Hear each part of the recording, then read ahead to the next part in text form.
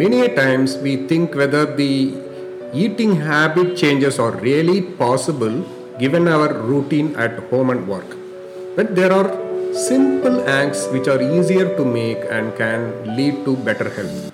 Number one, focus on keeping more fruits, low fat dairy products, vegetables, and whole grain foods both at home and at work. Number two, daily have a meal with your family at the dining table. This will help you focus on eating healthy meals. Number three, to have a control over your diet, pack a healthy lunch and snacks for work.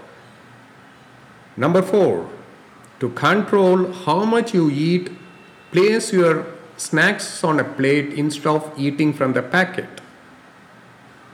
Number five, schedule your snacks. Do not skip or delay meals, else you may end up eating too much or eat an unhealthy snack. Number six, make your meals pleasurable and not a chorus. And don't eat too fast. And finally, drink plain water instead of high sugar drinks. If you found this acts useful, then please like and comment. Thank you for staying until end of the podcast. Looking forward to sharing more information like this. Until next time, cheers, take care, bye bye.